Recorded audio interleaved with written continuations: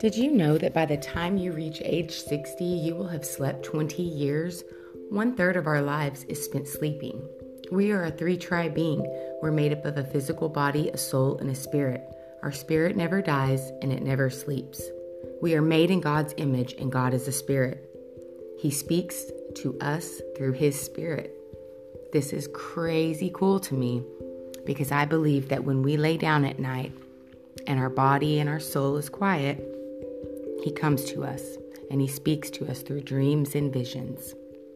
Today I want to talk about a dream that a little girl gave me yesterday and what I feel the Lord is speaking to her in this most precious dream.